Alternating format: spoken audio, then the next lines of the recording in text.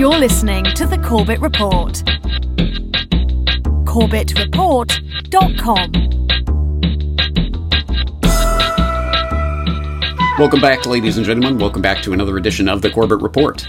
I'm your host, James Corbett of CorbettReport.com, coming to you, as always, from the sunny climes of Western Japan, here on this 30th day of June 2023, with episode 447 of the Corbett Report podcast, Further Down the David Kelly Rabbit Hole. Yes, it is June of 2023, on the doorstep of July 2023, which I'm sure my listeners will know by now marks the 20th anniversary of the death of Dr. David Kelly. And if you were around at the time and following the dinosaur media, as I was at that time, you will probably remember this story, at the very least, from the coverage that it did certainly receive at the time. It was a large story about famed UN weapons inspector Dr. David Kelly, who was discovered dead on Harrowdown Hill near his home in Oxfordshire in England on July 17th of 2003. And a public inquiry was announced into that death the very next day by the UK government. And that inquiry eventually returned the verdict that Dr. Kelly had indeed taken his own life, committing suicide by swallowing 29 coproximal tablets and slashing his ulnar artery with a pruning knife that he had had since youth. And the official verdict was that this was likely done due to the stress that Dr. Kelly was under after having been outed as a source for a BBC report on the sexed up dossier that had been released in the build-up to the Iraq War that made the UK government's case for that Iraq War. Now, as I say, you probably are familiar with various aspects of the story if you were around at the time and following the news, because it did receive some attention, and if you did, then, well, here's the 60, 70-second summary of what most people, at least in dinosaur media world, would know about those events. The death of Dr. David Kelly continues to make headlines. It's now being called a textbook case of suicide by the pathologist who examined his body. Nicholas Hunt said he found no signs of murder during 8 hours of study. The former weapons inspector was identified as the source of a story claiming the then Labour government had sexed up its dossier on Iraq's supposed weapons of mass destruction. His body was found in woods near his Oxfordshire home a week afterwards. The Hutton report concluded Dr. Kelly had taken his own life through a combination of painkillers and cuts to his left wrist. But that has been discredited by a number of experts who are calling for another examination of the case. They argue the wrist wound was unlikely to be life-threatening unless Kelly had had a blood clotting deficiency. However, Nicholas Hunt has said there were thick clots of blood inside the sleeve and soaked into the ground. He also laid into the previous government for the way it treated Dr. Kelly. The current most senior law officer, Dominic Grieve, has indicated that he is prepared to intervene over the controversy, but would only consider fresh evidence before going down the route of a new inquest.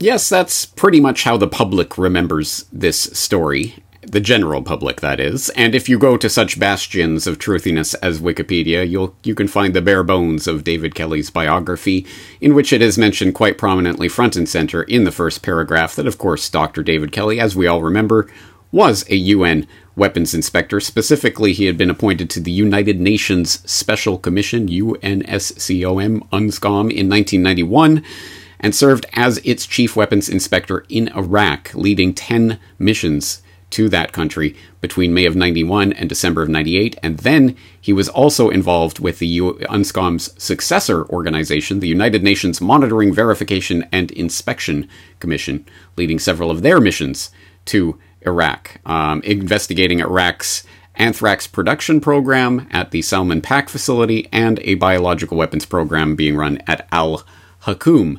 And it was in that context that the public knew about Dr. Kelly and his work because, of course, this became the controversy surrounding his death. What was his death about? Why was he committing suicide? Oh, because he had been outed as a source for a BBC report by Andrew Gilligan, a BBC reporter, about the UK government's sexed up dossier, the dossier that was used to justify, or at least in part to justify, the UK government's involvement in the Iraq War. Specifically, the claim that Saddam Hussein was a not only holder of biological weapons that amounted to weapons of mass destruction, but that he could deploy them in 45 minutes. And Andrew Gilligan's report in 2003 was the revelation that, in fact, that 45-minute claim, which, of course, stole the headlines at the time and became a huge part of the push towards war in Iraq, at least in the UK, was itself essentially a made-up claim that had been inserted by the Downing Street Director of Communications, Alistair Campbell. Now, that became a source of contention, and given UK laws, there was an attempt to force Andrew Gilligan to give up his source for that particular claim. Who said that Alistair Campbell inserted that 45-minute claim in that dossier, which was officially not a UK government dossier? The UK government was not involved in production of it. Who is saying Alistair Campbell, the Downing Street Director of Communications, was trying to force a false claim in that? And Gilligan never would confirm, but it was determined that the source for that claim was Dr. David Kelly. And that became a point of contention. Kelly got brought in to the proceedings that were going on, grilling Gilligan, and then they started grilling Kelly. And we've all seen the footage of Dr. Kelly giving his testimony before Parliament there, being grilled, being outed as a source for this claim about Campbell, and he was on the hot seat, and they were grilling him, and, oh, but you're being used as a fall guy, and all of this, and all of the attention, all of the stress was apparently too much, and Dr. Kelly killed himself. At least that's what they want you to believe. And as my listeners will know, if they have followed me for any length of time, that is, of course, hokum. Easily demonstrable hokum. And I will not regurgitate and go through all of the evidence as to why that is hokum all over again. There is plenty of that in the archives at CorbettReport.com. Search David Kelly on my site, and you will find the numerous audio and video reports that I've filed on this case over the years, including a GRTV backgrounder on the subject, an interview with Dr. David Halpin, who is leading the push for a coroner's inquest, not a public inquiry, which is a judicial or a review proceeding that is appointed, a political appointed inquiry, which then gets to write a report with recommendations and has no judicial and legal teeth to it whatsoever. No, a coroner's inquest, which was a push that was being led in 2009, 10, 11 as more and more details of the Kelly deaths started to come out. Dr. David Halpin was one of the people helping to push that. I've interviewed him. I've, of course, also had an episode of Requiem for the Suicided on Dr. David Kelly, going through all of this information that I will exhort and bring to your attention. You may have seen it was just posted as a flashback episode just this past weekend, so hopefully you're familiar with this matter, but just to go over the bare details of the case and why the the suicide story is self-evidently nonsense. We can look at it from a number of angles. The first level of analysis, admittedly not persuasive in and of itself, is the knowledge and information that the supposed method of suicide, which was a slit wrist, a slit ulnar artery that was apparently slit with a pruning knife, combined with an ingestion of coproximal tablets, combined with the inquiry later discovered that, Dr. Kelly had an undiagnosed coronary artery disease that made him particularly prone to exsanguination. Well, that, even from a first level of analysis, does not hold water, because neither coproximal tablets nor slit ulnar artery, slit wrist, are particularly effective ways of suicide, and they are not generally employed by men. Not making this up, go look it up. Women are 3 times more likely to attempt suicide, but 2 to 4 times less likely to actually commit suicide, because men tend to use hanging and self-inflicted gunshot wounds and jumping from tall buildings as suicide methods. Women tend to use self-poisoning and slitting wrists, which, as many doctors will attest, including ones that have been interviewed with regards to Dr. Kelly's case in particular, the slit wrist is the classic cry for help because it is so infamously ineffective as a means of committing suicide. But beyond that first order analysis, which I admit is not persuasive in and of itself, there are all of the pieces of evidence that point to the fact that this is not what David Kelly did on July 17th, 2003.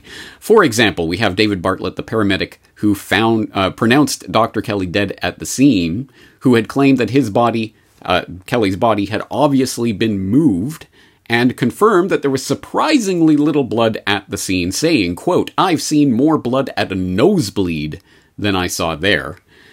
He also said that as soon as the body was found, the police threw a blackout around the scene, and he was even banned from speaking to his own control room over radio, the first time that had ever happened in his entire career. Well, did he swallow tablets then? Maybe it was the coproximal tablets that were the cause. Well, not only did he have a known aversion to swallowing pills of any sort, so the idea of him downing 29 coproximal tablets is unlikely in and of itself, but also, well, certainly toxicology will handle this. There must be blood samples that must have shown the constituent breakdown elements of the coproximal in his system, right? Well, not so fast. If you go and listen to my Dr. David Halpin interview from over a decade ago now, you will hear him explain how of the 5 blood samples that one of the doctors that was working with the Hutton inquiry into Dr. David Kelly's death testified. There were 5 blood samples that he had seen and worked with, but actually only 4 were ever mentioned in the Hutton inquiry report, so one of them seems to have gone missing.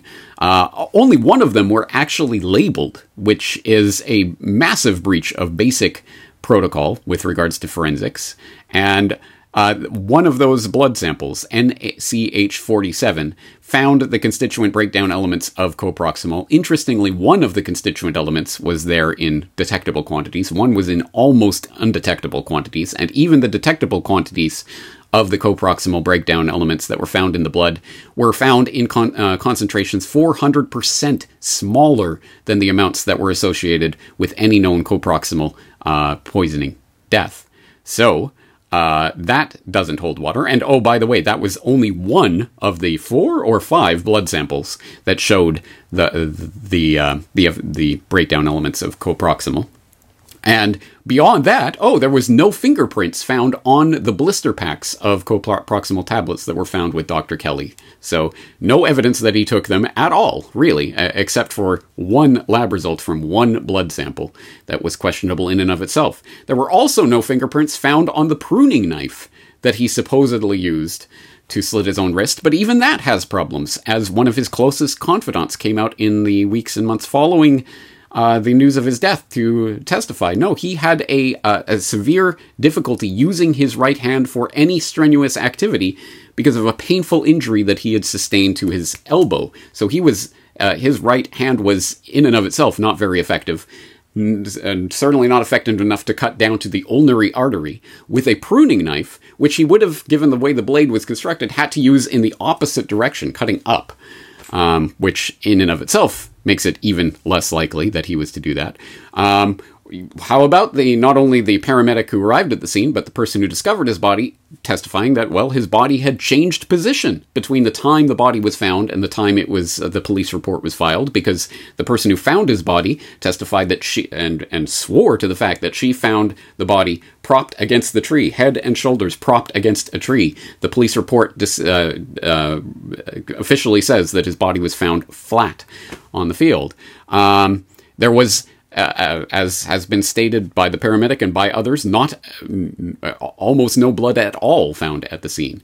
There was the mysterious case of the helicopter, which landed at the scene just 90 minutes after the discovery of the body. We only know about this helicopter because the flight logs of it were eventually released due to a Freedom of Information Act request, which showed that, yes, there was a helicopter that was deployed. It landed at the scene less than 90 minutes after the discovery of the body. It stayed at the scene for 5 minutes before taking off, but because of the heavy redactions, we don't know who was on that helicopter or its official mission. It has never been officially explained what that helicopter was doing at the scene, who it was dropping off, or what it was picking up. But anyway, that was part of the story.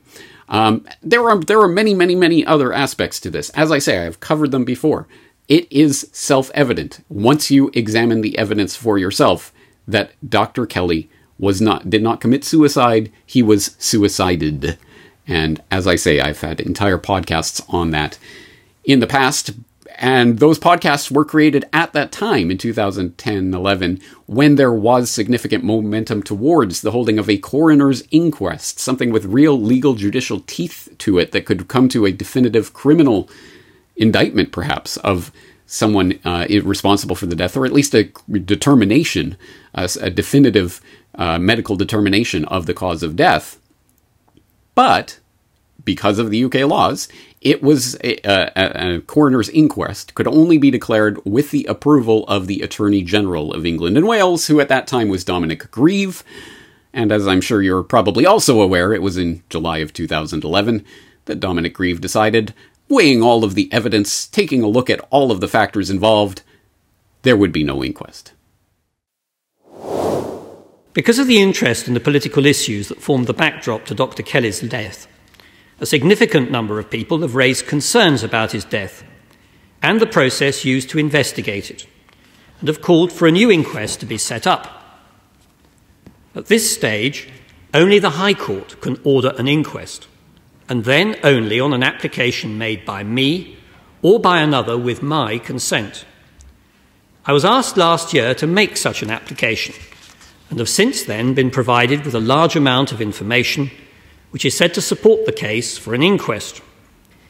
Mr. Speaker, having given all the material that's been sent to me the most careful consideration, I have concluded that the evidence that Dr. Kelly took his own life is overwhelmingly strong. Further, there is nothing I've seen that supports any allegation that Dr. Kelly was murdered or that his death was the subject of any kind of conspiracy or cover-up. In my view, no purpose would be served by my making an application to the High Court for an inquest, and indeed I have no reasonable basis for doing so. There is no possibility that at an inquest a verdict other than suicide would be returned. And with that pronouncement, the fluoride-addled, MSM-addicted zombies around the world could breathe a sigh of relief, knowing that they wouldn't have to trouble their pretty little heads with any more of these silly conspiracy theories surrounding the death of Dr. David Kelly. And after all, the BBC could assure them of that fact, because after having embroiled him in this whole sexed-up dossier affair in the first place, they could then spit on his grave by dredging up from the depths esteemed Professor of Psychiatry Peter Tyrer for their Conspiracy Files program on Dr. Kelly's death, to opine on Dr. Kelly's mental state. I mean, after all, you only have to look at the emails that he was sending in the days and weeks before his suicide. On his last morning alive, Dr. Kelly sent emails to friends saying he'd soon be back in Baghdad. Is that really the action of someone considering suicide? Professor Peter Tyrer has studied Dr. Kelly's emails. It looked as though the ones on the morning of the 17th were rather stereotyped, whereas the earlier emails that he sent in July were much more informative, and there was more sort of warmth coming through them. And I think that there was a certain detachment of those emails on the morning of the 17th of July, which made me think that he'd already decided that he was going to take his own life when he was writing those. Why do I get the distinct impression that if I were ever to be found with a slit wrist on Harrowdown Hill, that the BBC or some other propaganda organization would deploy Dr. Tyrer, Professor Tyrer, against me to say, well, you know, that last podcast that James released on the morning of his death, it lacked a certain warmth. It was rather stereotyped. And thus, it was very evident that he was going to commit suicide. But wait, what was the name of James's last podcast episode? They're about to kill me. Don't believe it. I'm not suicidal. But that's not important, because what was the content of Dr. Kelly's actual last email? Hey, Mr. Professor Tyrer, you've studied his emails for the BBC Conspiracy Files. Why don't you tell us what that last email was about? Well, let's take this from that well-known conspiracy source, the Sunday Mail, which reported on July 20th of 2023. Dark actors playing games. Death of a fall guy. How Suicide Scientist Described Tormentors in Final Email to Friend, which notes that Suicide Scientist, putting it right there in the first opening words, Dr. David Kelly warned a friend that dark actors were working against him just hours before his death. Dr. Kelly revealed his fears shortly before killing himself after being dragged into the row over the government's justification for war in Iraq. In an email to American author Judy Miller, sent just before he left his home for the last time, he referred to many dark actors playing games. But, according to Miller, Dr. Kelly gave no indication he was depressed or planning to take his own life. Anyway, but don't worry, don't let that actual facts of what he was saying, or Judy Miller's characterization of that email, don't let that trouble you. No. Just put it right there in the first opening words and in the headline, Suicide Scientist. He killed himself, I tell ya.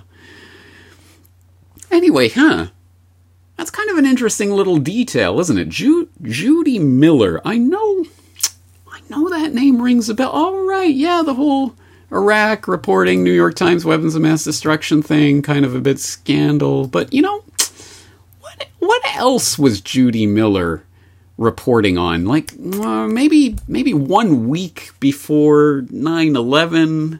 Oh, that's right, September 4th, 2001, front page story, New York Times. Next to old rec hall, a germ-making plant.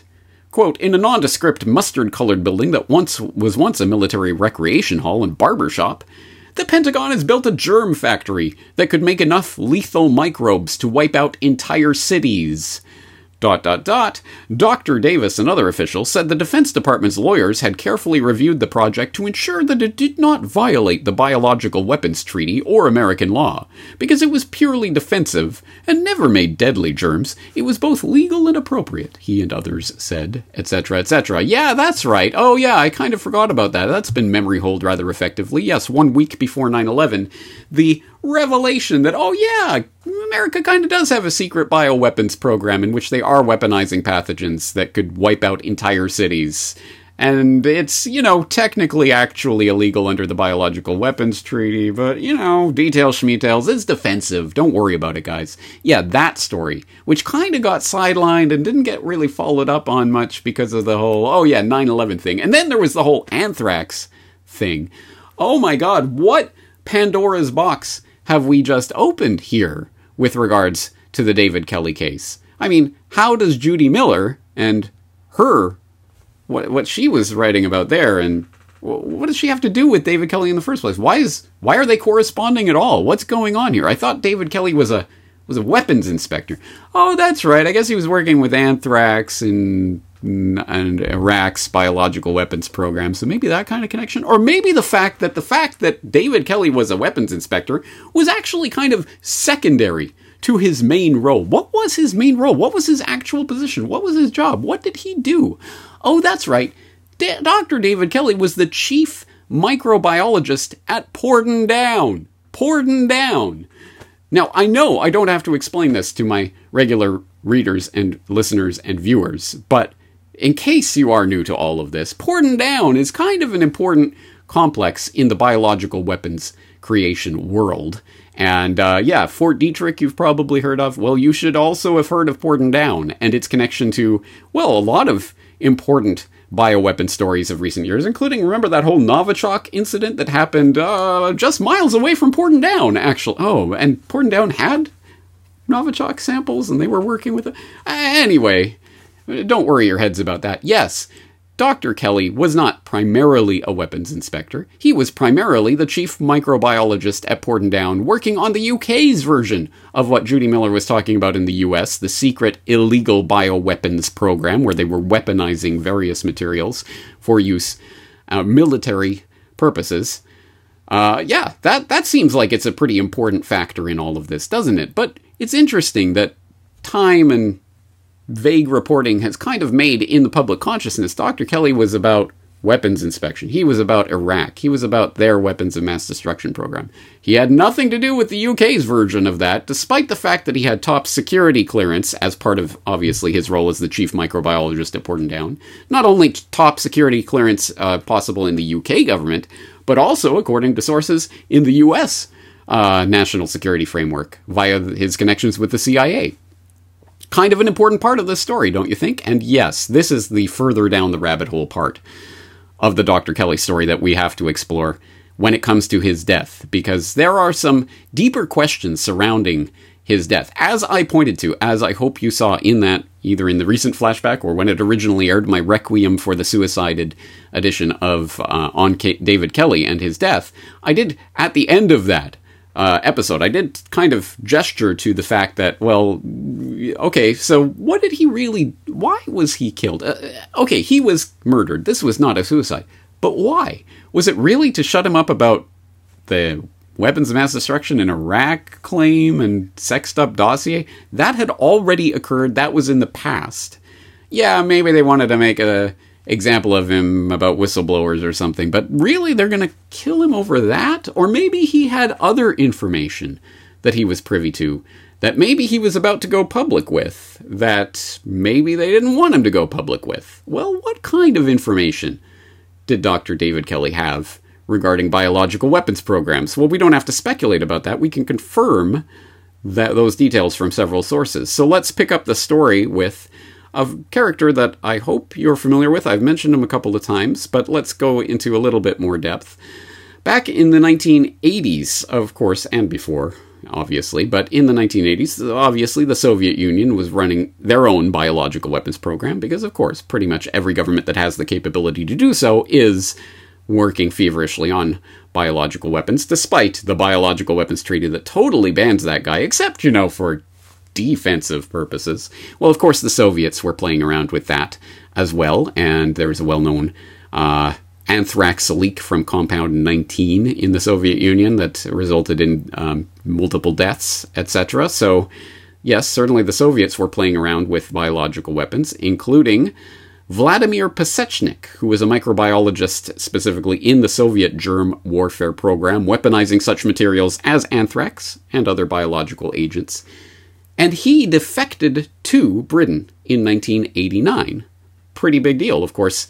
Not at the height of the Cold War, at the end of the Cold War, but still, when the Cold War was still officially on, Pasechnik defected to the UK. So he comes over, he is debriefed at Portadown, and interestingly enough, he is given a rather crazy proposition, but hey, why not? Apparently, the UK government offers him the ability to create his own company, which he would base and stage at Portadown, using their facilities to conduct research into anthrax antidotes. Okay, interesting. So, again, fresh off the boat defector from the Soviet Union, our arch-enemy rivals, they do a debriefing or a series of debriefings with him, and suddenly they're offering, hey, why don't you come into the heart of our national security complex and start playing around with totally defensive research about anthrax, guys. You're an expert on weaponizing anthrax, so you can work on antidotes, yeah. And, wait, when did Vladimir Pasechnik die? Oh, that's right. Exactly as the anthrax attacks hysteria was raging in the United States in late 2001, is exactly when Vladimir Pasechnik died of stroke? ? Highly suspicious and interesting character with a highly suspicious death. But what does this have to do with the price of tea in China, or more to the purposes of today's exploration, what does this have to do with Dr. David Kelly? Well, okay, so he defected from the Soviet Union, and presumably talking to the chief microbiologist at Portadown when he defects and he's getting debriefed, right? Well, we don't have to speculate about that. No, yes, absolutely. David Kelly debriefed Vladimir Pasechnik. In 1989, as the Cold War was ending, a top Soviet bioweapons scientist who worked with Alibek defected to the West.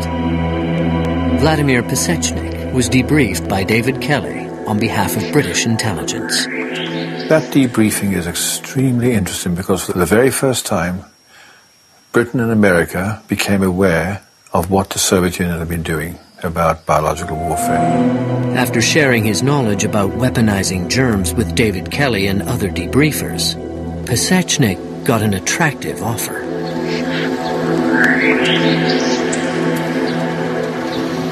David Kelly said, look, why don't we set up a company for you where you can do work inside the microbiology department in Portadown. If you can imagine the difficulty of a top secret government department letting a former enemy into work in their midst, it shows the power of David Kelly.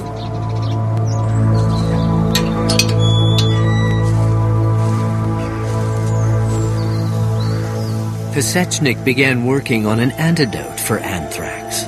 Then, days after the U.S. letter attacks, the scientist died of an apparent stroke.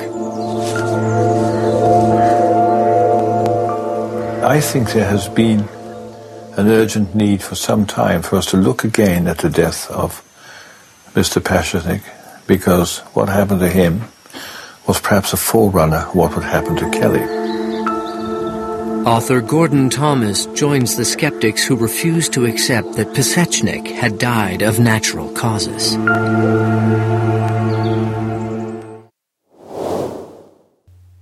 So let's get this story straight. In 1989, at the tail end of the Cold War, a top Soviet microbiologist working in the incredibly top secret and, of course, completely illegal Biopreparat Soviet Agency, the agency dedicated to the development of biological warfare weapons, waltzes into the British embassy in Paris and turns himself in. I'm a defector. He gets shuttled off to England, stored at an MI6 safe house, and debriefed by David Kelly, who learns all the details about the Soviet biological warfare program. David Kelly then offers him space in the heart of the UK's military biowarfare establishment at Portadown for a facility to start his own company, where he works happily until his sudden death, days after the anthrax attacks in the US. Nothing to see here, folks. Nothing to see here. Oh, maybe there is something to see here. Yes, I think that the life and death of Vladimir Pesechnik does deserve further scrutiny. So I'll give you a couple of resources that can help you along the task of discovering more about this very interesting story.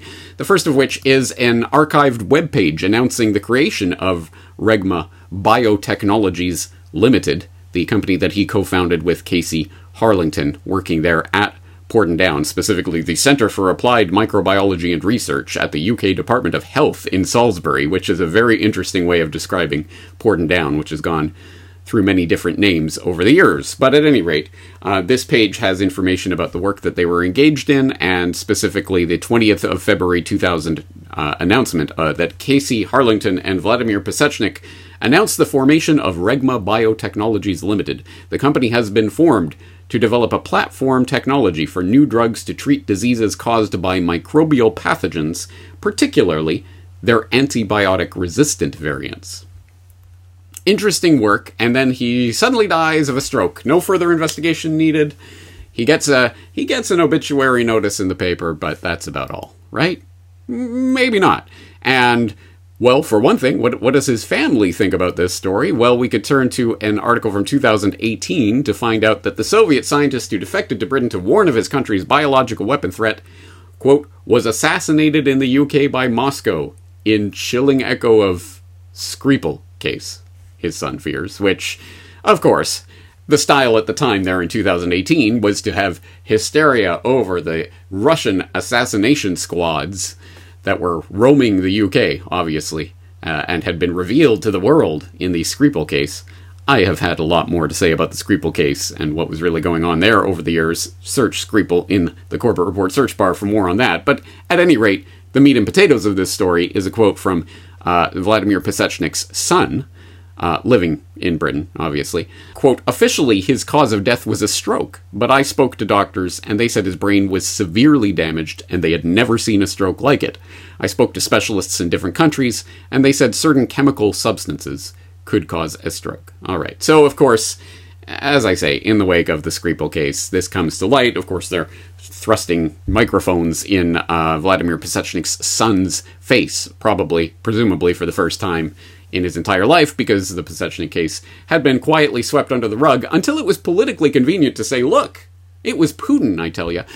Well, I do think that the very untimely death of Vladimir Pesechnik and the manner in which he died, it absolutely does raise very clear alarm bells and suspicion bells. But let's see what's the more likely case, that there were some crack Russian assassination operatives who snuck into the very heart of the UK's top-secret military biowarfare program at Pordendown in order to assassinate someone working there. And the UK never even batted an eyelid, never even raised the possibility, never even talked about it until, 2 decades later, and then it's kind of floated in the media in a type of cutout operation. Or maybe he was killed by someone within that UK biowarfare establishment. No, that couldn't. Well, yes, it absolutely could be the case. And given the line of work that Pasechnik was involved in, and the very, very, very, very many, very interesting, mysterious suicides and accidents that surround people working in that particular line of work, more on which later, I think it is highly likely that Pasechnik's death was not of natural causes. But at any rate, whatever we make of the Pasechnik case, it certainly did give David Kelly the chance to pose as the crusading Cold Warrior and to burnish his credentials by engaging in the world's first ever biological weapons inspections. Yes, that's right. Although most people at the time believed that the first ever biological weapons inspections were taking place in Iraq in 1991. That was the first time this had ever been done. No, actually it was not. Because those inspections had been preceded by, at the time, completely classified, they weren't revealed to the public until many years later, the Soviets had come up with a tripartite deal with the UK and the US to allow inspectors into their biopreparate agency, and then to inspect the US biological warfare program. And Kelly was involved in both ends of those inspections, both as an inspector on the first ever biological weapons inspections in the Soviet Union, and then as an advisor to the US when the Soviets came over to inspect their program. So that's a whole other story in and of itself. There are more details on that you can read in various places. But, as I say, it certainly allowed Kelly to burnish his credentials. He's the Cold Warrior fighting for the West against those evil Soviets. A propaganda line that he continued to hold right up until the end. In fact, his David Kelly's last interview, if you search those magic search terms, you will find an interview that was actually conducted by an Australian interviewer that was then bought up by a British media company just weeks before Kelly's death, that was then recut and marketed as David Kelly's last interview. That's all about how Kelly was this crusading warrior who was able to really get into the heart of the Soviet biowarfare program, that evil, illegal, Ruski Soviet biowarfare program that was totally horrible. And, of course, the documentary is also all about how the Americans didn't have any biowarfare program, and it was all those evil Ruskies. So, yeah, right up until the end, Kelly was holding the propaganda line. The discovery by David Kelly and the rest of the team of the Soviet biological warfare facilities had stunned Western intelligence and politicians, handing them a crucial advantage in dealing with their Soviet counterparts. As part of the secret inspections deal, the Soviets were now allowed to inspect American facilities. Kanachan Alibekov was part of the team, and what he discovered changed his life. I suspected we wouldn't find something big. But what was absolutely shocking to me, we found nothing. And it was, to me, it was kind of complete change of my mind. I thought, yes, now I had enough in my life. The scales of Cold War paranoia fell from Alibekov's eyes. There had been no secret American bio-warfare program. Alibekov had been tricked into living a lie. I spent 17 years in my life just doing first unnecessary work and not legitimate work for a physician. And it was the time when I decided, yes, I'm fed up. I'm leaving this place. With the collapse of the Soviet Union, the vast biopreparat system was dismantled. Sergei Popov followed Pasechnik and Alibekov to America. Today, he has profound regrets over his work at Biopreparat. the Soviet scientists now work for private American pharmaceutical companies. But even as the Soviet threat receded, a new danger emerged, a danger which at the time few took seriously.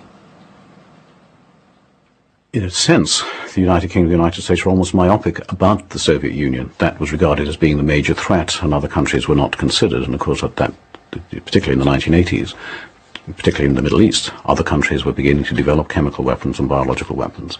They were not seriously considered at that time. They were thought to be just small programs, not substantial, not likely to be the threat that the Soviet Union would present. Of course, the perceptions now, the year 2003, are quite different.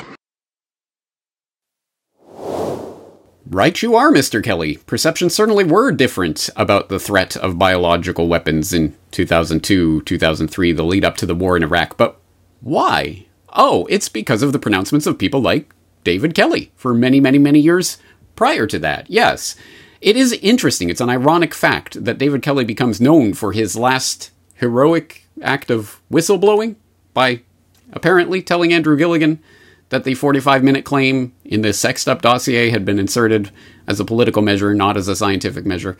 Well, actually, I mean, as it turns out, David Kelly came forward to say, yes, I was the source, but they misquoted me. So he disavowed that claim once it was made public.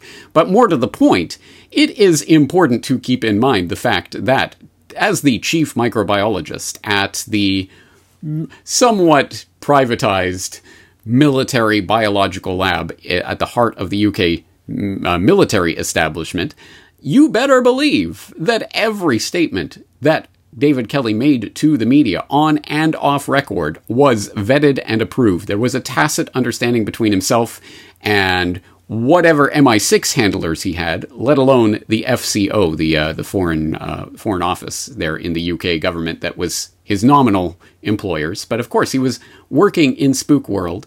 He had many spook contacts, and he was more or less an intelligent agent. Not, I think, unemployed as an agent, but he was working in and with the spooks, and every statement that he made was carefully vetted and approved beforehand.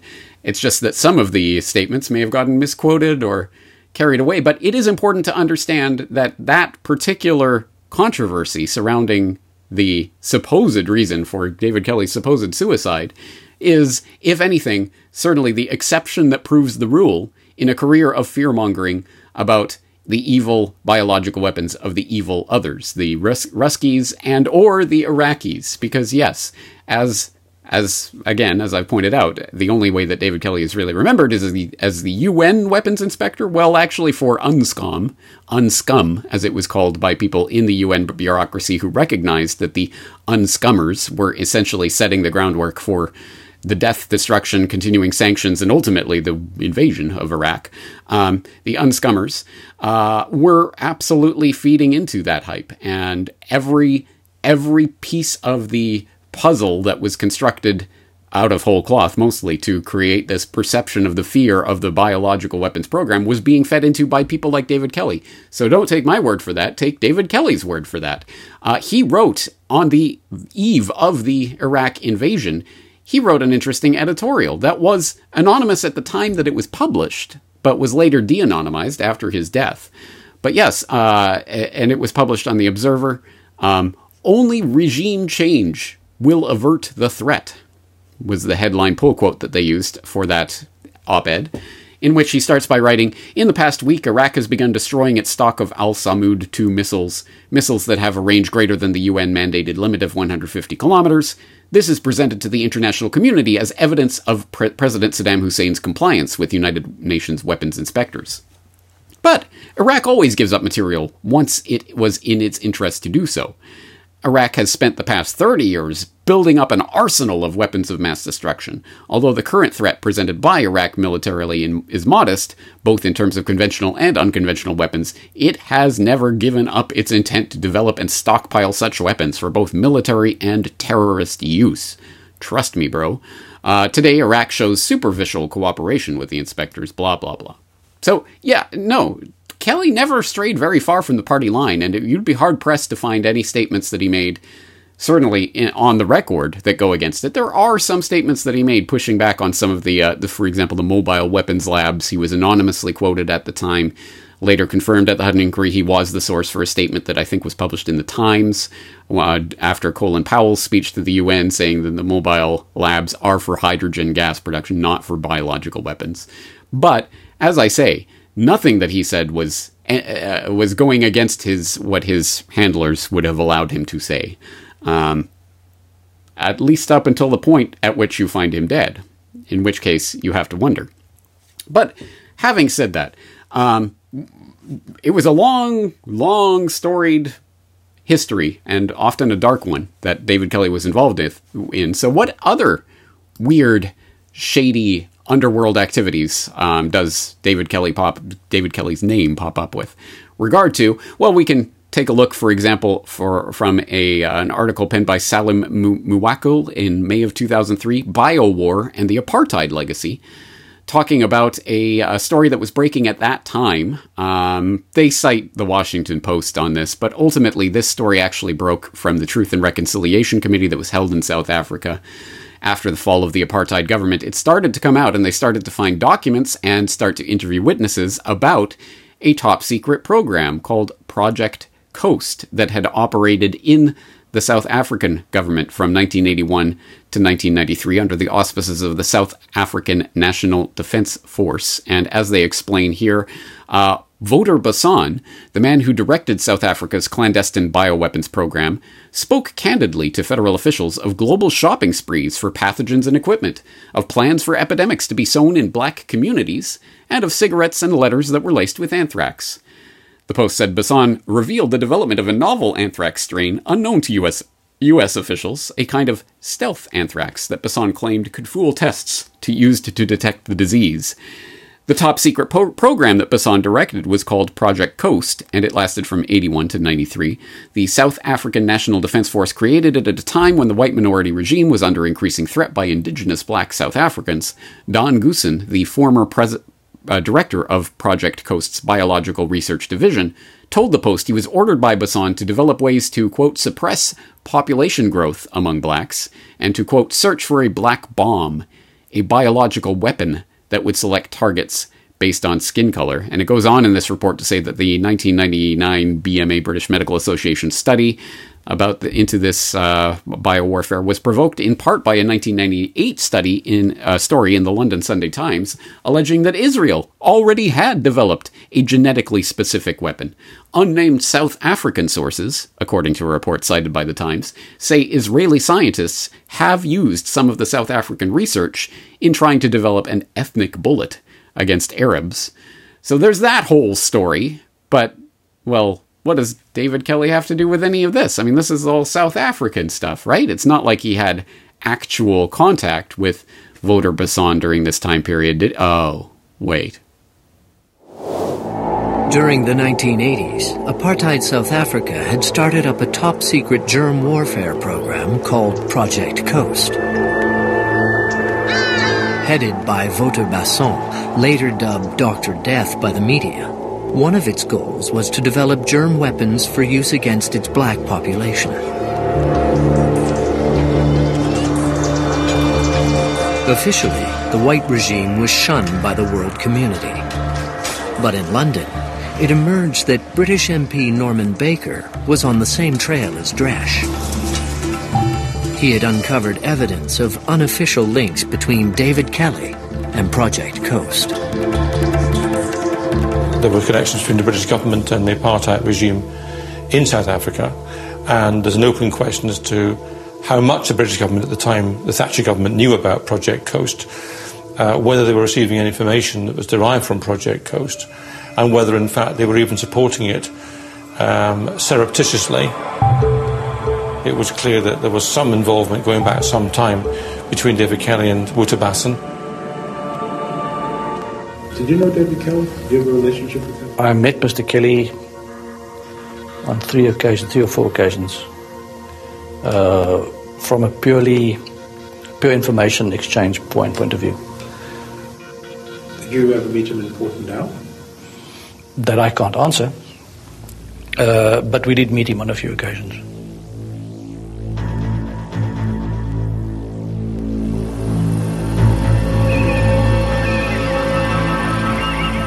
you were able to visit Portendown, Fort Detrick. Yes, we did that. I wonder if you could talk about it. No, I wouldn't like to, but I mean, the next question that I get asked is who arranged it and why and what and where, and then, I already have hassles with the UK and the American governments. I don't need any more, thank you. So, at least according to voter Bassan, and we don't, as far as I know, have any documentary confirmation of this, but what kind of documentary confirmation could we expect to find at this point?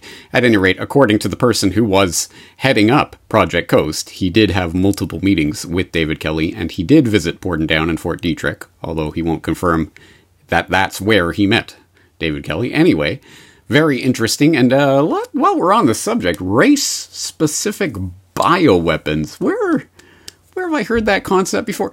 Oh, that's right. Rebuilding America's Defenses, project for the New American Century, infamously released 1 year before 9/11. And as everyone in the Corbett Report audience will know by now, of course, what is it, page 52 or thereabouts, where they talk about the catastrophic catalyzing event, like a new Pearl Harbor, that would be needed to galvanize public opinion to support the transformation of America's defenses that the entire document is calling for. Well, what kind of transformation? What are the specifics of that? Well, scroll down to page 60 and you get to hear about control of the sea and upgrading the Navy and cyberspace fighting and information systems, etc., and advanced forms of biological warfare that can target specific genotypes, may transform biological warfare from the realm of terror to a politically useful tool. Well, there you go, the PNAC Zionist neocons there in the heart of the American military government establishment there in 2000, right before they implement their agenda in 2001, talking about race-specific bioweapons that they may have known a thing or two about, given their links and Fort Detrick's links to Project Coast, and things that were being gleaned and perhaps fed to and or fed from sources like David Kelly. Obviously, they're at the heart of the British military biowarfare establishment. So, again, some interesting links. There are many, many other interesting chapters and rabbit holes in the David Kelly career and legacy that somehow have been more or less memory hold, even in the alternative media, when we talk about David Kelly and his death. Perhaps, given that we are approaching the 20th anniversary, it is time to expand that conversation about what David Kelly's legacy really was and what he was really involved in.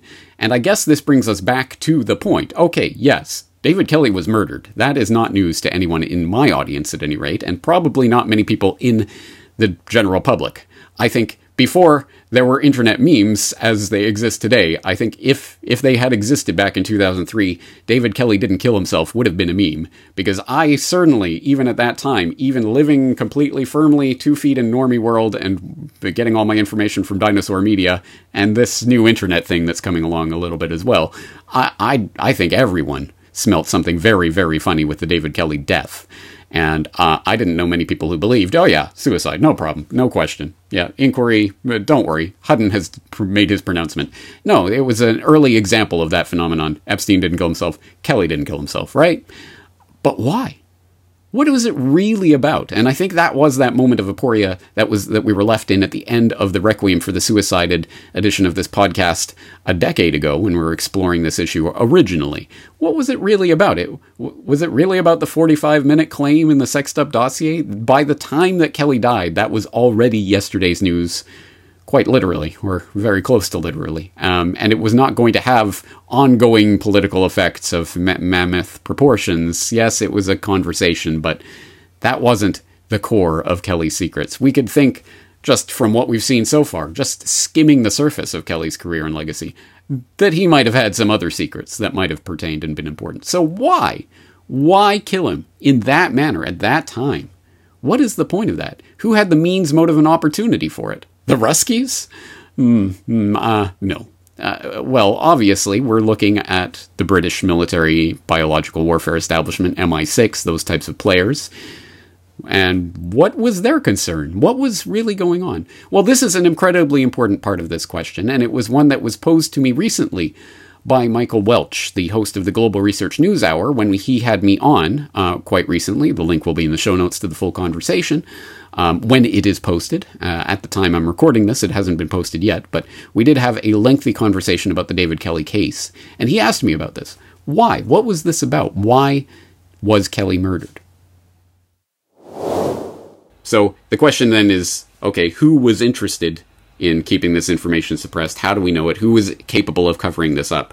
Well, here's a couple of things that we do know. We know that David Kelly was exploring, shortly before his death, he was exploring with publishers in Oxford the possibility of publishing a book, a tell-all, essentially, of his work. And we know this from multiple reporting. There's reports that have been made about this. Also, in that Anthrax War documentary, they have author Gordon Thomas on the record saying that he had been approached by David Kelly to help in the writing of such a book. And when pressed on the fact that, well, you're a government employee, you are privy to the Official Secrets Act in the UK, you can't go public with this information, you know that, right? And Kelly apparently, according to this source, claimed that, well, I know that, but if I get someone else to write this book, then it won't be breaching the Official Secrets Act. At any rate, that's what was claimed to be he was saying shortly before his death. We also know that MI5, the British Internal Intelligence Service, the FBI equivalent, if you will, in the UK, had sent a letter to David Kelly 1 week before his death, warning him, essentially, to keep his mouth shut. And we know this because that letter was found unopened, it must be admitted, unopened, amongst his mail when he died. However, friends and sources that were quoted by the Daily Mail in their report on this claimed that he absolutely did know the contents of that letter. This was not some sort of surprising thing to him. He had obviously, I am sure, received over-the-table and under-the-table warnings, as well as the official formal letter that was actually written to him by MI5, specifically warning him not to spill the secrets. So, we know Kelly was very, very much involved in the biological weapons world of the 80s and 90s. And we know that he was being specifically threatened to keep his mouth shut, and we know that he was exploring the possibility of writing a book about his experiences. I think that has an awful lot to do with why why he was discovered dead on Harrowdown Hill in July of 2003.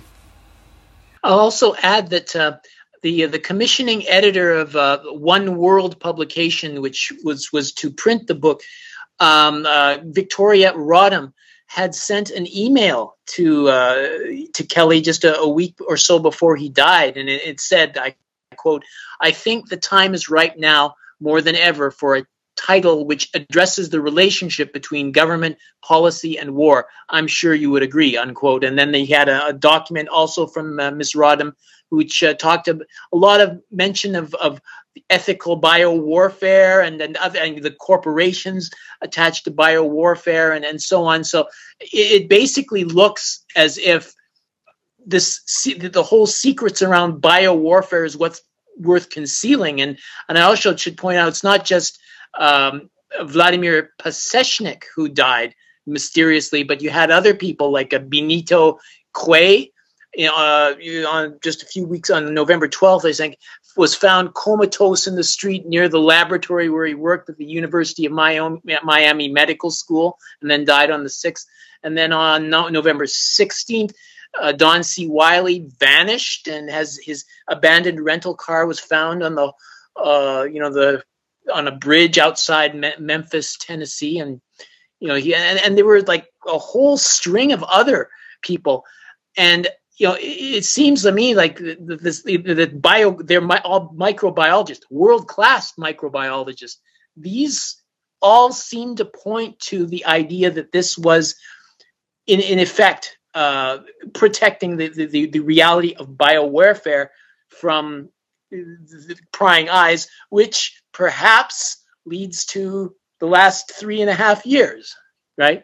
I mean, would you say something like that is accurate, or is this just a coincidence? No, I think this is absolutely accurate. And again, I don't mean to continue harping on this, but I just think that it's interesting, this Anthrax War documentary that was made nearly 2 decades ago and broadcast on the CBC, did talk about, at that time, they were talking about the creation of biological weapons that could be used in biowarfare, the fact that there was an entire industry developing around the idea of biosecurity in the wake of the anthrax attacks of 2001, and they were talking about the billions of dollars that were slushing around through the system for various private contractors at that time in order to essentially create an entire industry around this. And it is interesting that, as you say, not just David Kelly, but a number of whistleblowers, or potential whistleblowers, people who knew about the inner workings of this nascent industry, ended up dying shortly or around the time of, or shortly after the creation of this biosecurity feeding frenzy that was going on. So one example of an interesting connection that deserves further investigation is Bioport, as it was originally known, which was a company that developed an anthrax vaccine that was being shoved in the arms of U.S. military personnel in the 1990s and up to 2000s, in which their anthrax vaccine was linked by many researchers to, for example, the Gulf War syndrome that many veterans were suffering from, and a whole host of health issues that were taking place. And the question, of course, at the time before the anthrax attacks of 2001 was, why is the U.S. government paying for these vaccines?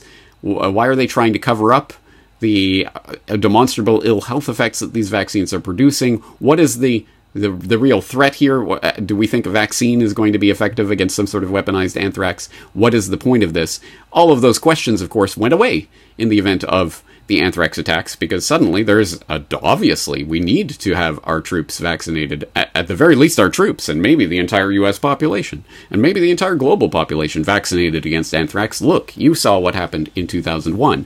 Bioport went on to become Emergent Biosolutions, and was one of the companies involved in Operation Warp Speed. Of course, the U.S. military operation to warp speed the completely untested vaccines, mRNA vaccines, into the veins of the American population and ultimately the people around the globe. So, yes, there is a definite through line, a connecting through line, a historical continuity between the events that were developing around the death of David Kelly and the emergence of the biosecurity grid, and what we have seen over the past few years involving many of the same players and many of the same companies that were involved at the time of Kelly's death. Oh, what a rabbit hole it is, and how deep it goes into the heart of the times that we're living through. But let's follow up on some of the information from that particular conversation. As I hope you know by now, of course, all of the information cited in today's episode will be linked up in the show notes at today's episode on CorbettReport.com, specifically CorbettReport.com/David Kelly for this episode 447. And by time index, you'll be able to see every single article, every video, everything that's being played and cited here, including more information about what I was talking about there with regards to the MI5 letter, for example. And if you want more information about the tell-all book that was apparently in the works, well, we can get some indication of that from a Times article that was written back in September of 2003 that revealed some information about that. For example, going through his emails, David Kelly's emails from around the time of his untimely demise, you had this quote, among other paperwork removed from his home were emails from Victoria Rodham, commissioning editor at One World Publications, based in Oxford, which indicated Dr. Kelly was planning to contribute to a book.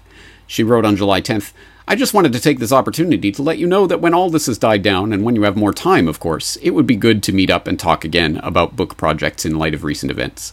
I think the time is ripe now more than ever for a title which addresses the relationship between government policy and war. I'm sure you would agree. I'd be delighted to talk over any projects you may be thinking of developing at any point. Just let me know, end quote. Which makes it sort of up in the air. It doesn't sound like anything had been specifically planned, but there were other indications, as I alluded to and as I'll document shortly, that showed that he was working with other authors and potential book deals. But more information on Victoria Rodham and One World Publications, what on earth is this, can be garnered from a 2003 article called Dr. David Kelly, the Baha'i and Masons, talking about some other interesting aspects of the David Kelly story. Quote, "We've discussed Kelly's disgraceful treatment by the UK's Ministry of Defence, the resentment that must have fostered, making him a security risk. This was exacerbated by Kelly's discussions with commissioning agent Victoria Rodham about writing a book, or at least contributing to an anthology of the many facets of government and industry involvement in biowarfare programs. It could only have heightened concerns in some quarters that Rodham's publishing company, One World Publications, specializes in works of Islamic scholars and authors. Kelly, some 4 years earlier, had converted to the Baha'i faith, a minority branch of Islam, apparently under the influence of Mai Peterson, a U.S. Army linguist and intelligence operative. Peterson was one of several women Kelly evidently considered confidants, as he had extensive correspondence with them." And this goes into more detail about some of his other confidants, but that's sort of the meat and potatoes of One World Publications, an Islamic publisher. Why are they talking to Kelly? Oh, he's Baha'i. Baha'i? Really? Well, apparently, about 4 years before his death, he had officially registered, as I believe they call it in the Baha'i faith, as a Baha'i faithful. And this was under the influence, as we are told in his biography, of Mai Peterson, an interesting intelligence-related figure that pops up in the story.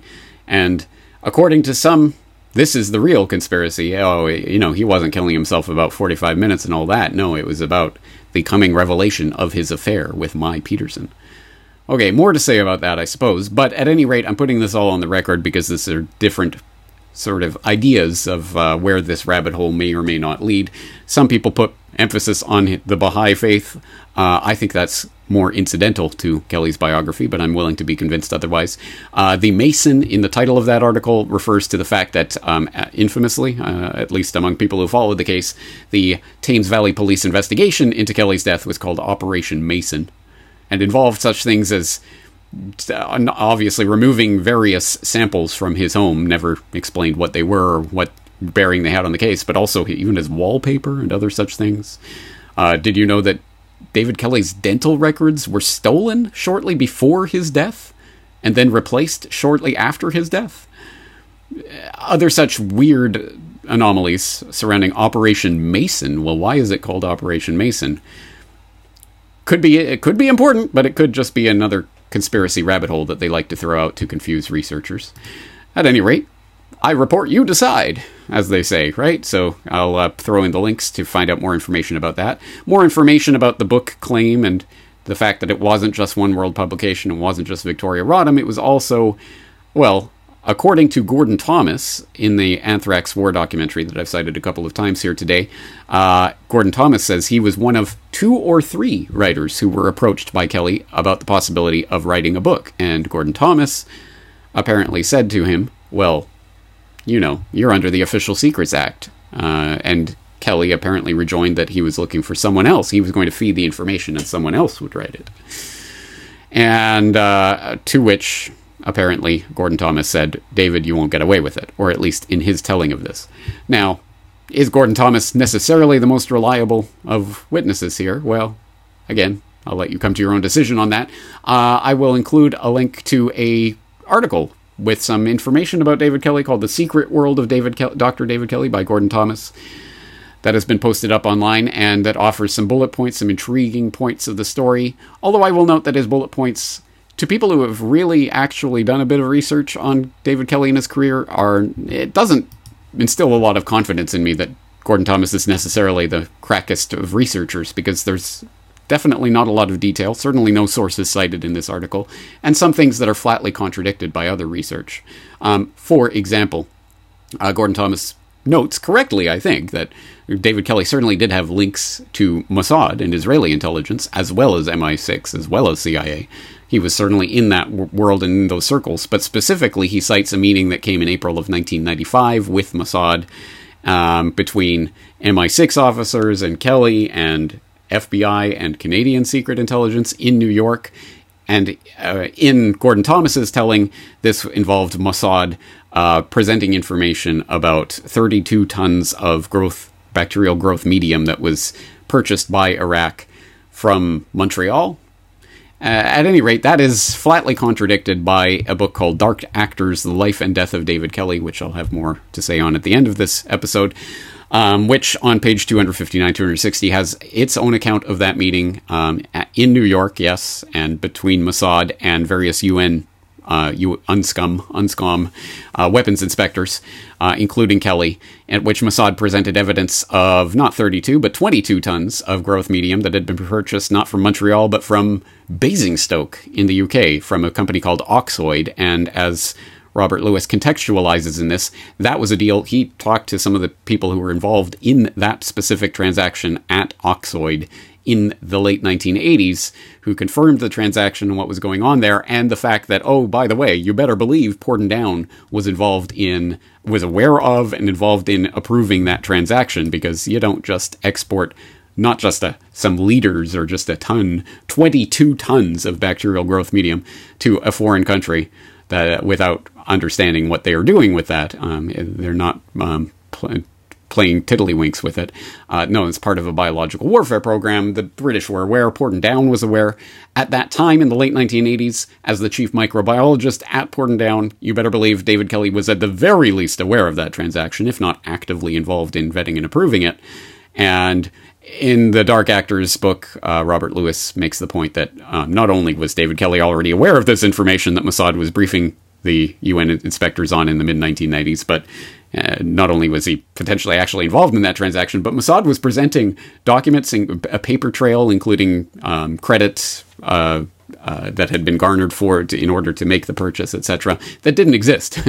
According to the sales reps that were actually involved in the actual transaction itself, specifically, cash had been used in the transaction specifically to avoid some of that financial paper trail that Mossad was then presenting years later. So how did they fabricate that? Well, anyway, whatever.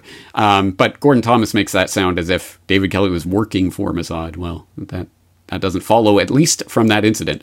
Again, as I say, there are links there, and David Kelly was eyeball deep in Spook World and had links to all sorts of intelligence agencies. So there's probably much more to say about that. But anyway, take that for what it's worth. That's Gordon Thomas's account. All of this is to say, however, that of course, yes, as we have known for many, many years, David Kelly was murdered. He did not commit suicide. But also, yes, it is important to get truth and justice about the death of David Kelly and to know who murdered him and why and to get to the bottom of those details. That is important. That remains the ultimate goal. And, of course, it's not only for the historical record and knowing the truth and actually achieving justice, but also it obviously impinges on the world that we are living in right now and the biosecurity state and all of this. This is part of that, I want to say, living history, in some cases murdered history, that leads us to the point we are in 2023. This is all part of a long thread of evidence, and if you really want to start pulling that thread apart, you can, of course, not just dissect David Kelly's death, but the death of the many, many, many other microbiologists and people in David Kelly's line of work that turned up mysteriously dead by suicide or accident under various circumstances. And there are a number of things that you can look at with regards to that. There's one article, for example, I'll throw in, The Strange Deaths of Dr. David Kelly's Colleagues, which frames it specifically around David Kelly and what he was involved in. There's another somewhat more detailed article called The Deaths of 5 Microbiologists, Murder, Suicide, Accident, ? Which goes into more. There are many, many more lists of these and many more interesting anecdotes that you can find. It turns out that when you were working with these types of secrets in particular, I won't say it's inevitable, but there are the chances of your passing away peacefully at the ripe old age of 99 from natural causes seems to be somewhat lower than the average person, at least from some of the various anecdotes that are said. So yeah, it perhaps is not surprising that David Kelly also ended up dying under highly suspicious circumstances, but that doesn't necessarily, at base, it does not mean necessarily that David Kelly was a valiant whistleblower who was about to tell all. Maybe he was. Maybe that's what those book deal ramblings were about. Maybe he was pursuing that. But what was he going to say? And would it have continued to parrot the company line, as it were? Yes, these horrible biological agents that the Ruskies and the Iraqis and others have is a bigger threat than we've ever known. Maybe. So what really was being covered up? And what secrets did Kelly know that he took to the grave with him? Well, that's exactly the point of a murder like this, is that we have to sit on the outside speculating.